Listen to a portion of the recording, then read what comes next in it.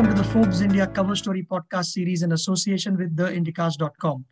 This week's issue is on 30 eminent folks under the age of 30 who are taking giant strides in a variety of fields. The annual 30 under 30 issue is a refreshing departure, some might say, from the big names that have been there and done that. There is a different sense of drive and optimism among those who've been profiled in this issue after winnowing down the final figure from 2,000 odd entries. Joining me on the call to talk about the package is Forbes India's Ruchika Shah. Hi, Ruchika. Thanks for joining in. Hi, Abhishek. Thanks. Before we started recording, you mentioned that it's not an anomaly that you've received 2,000 entries and that happens every year. That must be overwhelming to start with, but is it indicative of something that despite it being the times that we live in, you still had that amount of interest? Yeah, absolutely. I think it's a great indication if you look at it that these are all founders and entrepreneurs, all professionals under the age of 30. And getting these many entries, I think it's a great indication that, the young are still optimistic, the young are still striving to achieve their best potential to make their businesses work. And it's working. So even I think I had said this last year also that, we thought it might be difficult to find young achievers in a tough year, but that hasn't been the case. And that repeats again this year. So that's quite a good trend, I would say.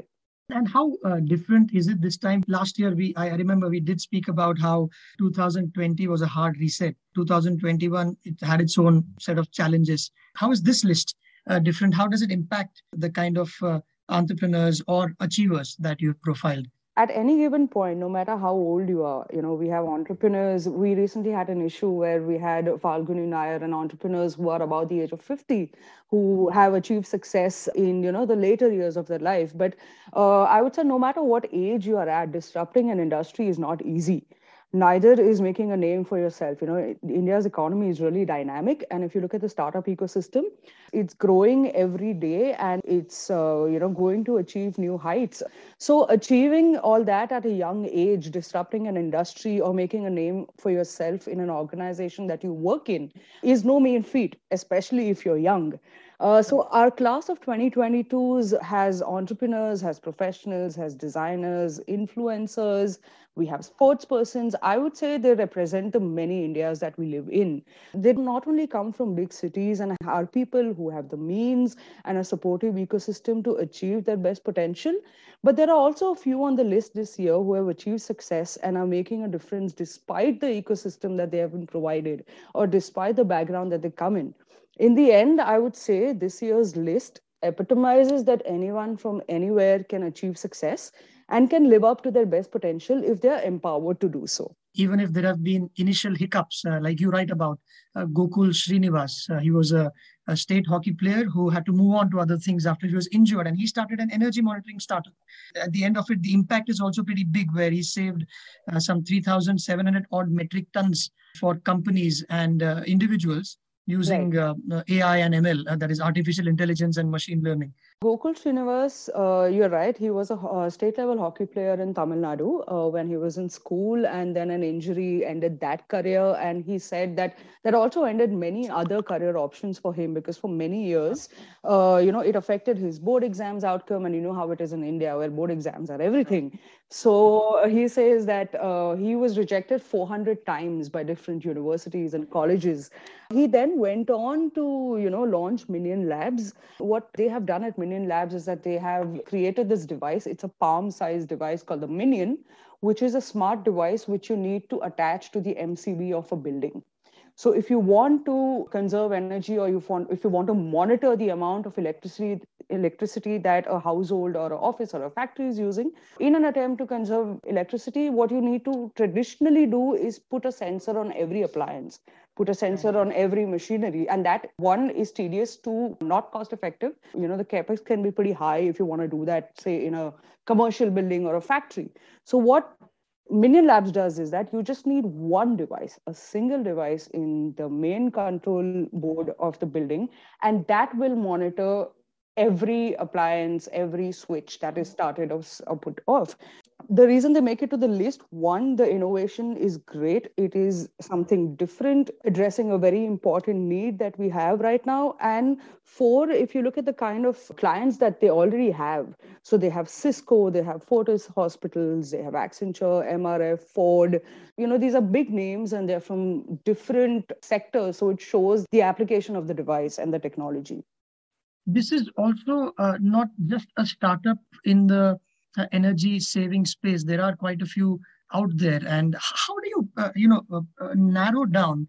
This is a question to understand the methodology, Ruchika, where you've got so many names that get pitched to your team, and then you have to pick the ones which are truly different from others in that industry, while also keeping in mind that it needs to be a diverse list. So, how's the methodology of choosing these 30 finalists? This year we have 20 categories. Each year we review the categories to make sure that we are giving due credit to everything that's important in the Indian economy today. So, for example, this year we added one new category, that is cryptocurrency, just because how popular it is getting, not only in India but around the world. So we thought it was important to look at that. Now, the methodology, if I were to tell you in short, is that if we got 2,000 nominations, those 2,000 are divided into the 20 categories that we have. We have category coordinators from the Forbes India editorial team for each category. That creates a long list, which we apply certain filters or principles to. For example, are you disrupting an industry? Are you a first-gen entrepreneur? What is unique about your organization? Because we don't want copycats, are you an inheritor? We don't want inheritors. We want somebody who's a first-gen entrepreneur. Because it's enterprises where founders are under the age of 30, we don't really look at profitability, but there should be some revenue and we should see a viability in the business model. So do we think that this company will be around 5 to 10 years down the line? Or do we think that whatever it had to achieve, it has achieved today? If that is the case, even if it's a great company and we don't think it's going to survive, they will probably not make it to the list. Right. You talked a bit about cryptocurrency. You have two names there, Soumya and Samyak Jain, who've built a decentralized finance or DeFi protocol that helps folks to lend and borrow money. You can earn interest in saving like accounts, and cryptocurrency. It's the new hot thing that the youngsters are getting into to put their money in, and it's a little underwhelming when somebody advises you that you invest only as much as you are willing to lose. Because we don't know what's going to happen next. But I thought the article was refreshing in that it doesn't talk about trading, but an application on the underlying technology of blockchain, which these two brothers, if I'm not wrong, who've tried to put this together. The company that won who I would say are the debut winners in the cryptocurrency category are the co-founders of Instadapp. And yes, they are brothers. That's Soumya and Samyak Jain. Soumya is 24 and Samyak is 22. Both of them dropped out of college and they wanted to pursue their passion of building a decentralized finance protocol. So what they are essentially doing is their startup bridges the gap between various projects. It essentially creates a middle layer that allows developers to build applications that are compatible with the decentralized finance protocol and crypto payment gateways. So they're building like the middle block for both the developer side and the payment gateway side. And yeah, like you said, the jury is still out on where crypto will go or what the Indian government would do, but we can definitely not ignore this sector right now. To use that cliched word, it is disruptive in the truest sense because it's only been 10 years and you can't get developers out there with more than 2 years of experience because everybody's just getting in. Talking about disruptions, I found this very interesting. I had to read the phrase twice, which talked about online cattle trading is something that Animal with a double L, a dairy farming startup, does, among many other things, where it helps farmers to trade cows online and also insurance and a bunch of other things. And you have Kirti Jangra and Neetu Yadav from IIT Delhi, who are the co-founders of this outfit, which is trying to formalize a largely unorganized industry. Right. So yeah, that is Animal, like a mall for animals. Thank you. It's pretty interesting, yes, because one, you don't really see the urban youth being interested in cattle farming or trying to solve a problem like this. which will have a wide-ranging effect on beyond urban India. Literally, you're building for Bharat, and that is what the co-founders, that are Neetu and Kirti, say, that their aim is to continue building for Bharat, to continue empower dairy farmers. And they tell Forbes India that they have built a mobile application that is really easy. They actually come from, I think Kirti, if I'm not wrong, comes from a family of dairy farmers. One, their family wasn't very happy. They educated their children hoping that they would do something else. But I would say it's really inspiring that they have taken something that their family has been doing for generations, and they're trying to improve that. They're bringing technology, or like they say, they're bringing the digital revolution to cattle and dairy farming. And this is the $250 billion industry. So there's a long way to go, and they have gone from this, like Animal being a weekend project, when both the co-founders, they were roommates in IIT Delhi, to today it's funded by some of the best VC firms out there. In December, 180,000 cattle were registered for sale on Animal, and over 1 million buyer-seller contracts were established, and that's only 1 month. If I were to quote one of the users that is quoted in the story by Rajiv, one of the dairy farmers says that ye app nahi andolan hai. That it's not an app, it's a revolution. So it's changing their lives. Excellent. In the interest of time, Ruchika, what are some of the other highlights? So I just want to focus a little bit on the diversity bit that I was talking about. It's really difficult to talk about some of the winners and not all of them, but I'll try. So we have Raju Kendre, who I think is doing some amazing work, and he has built upon his own experience. So when he left his village and went to the big city to study, he did not have anyone to mentor him.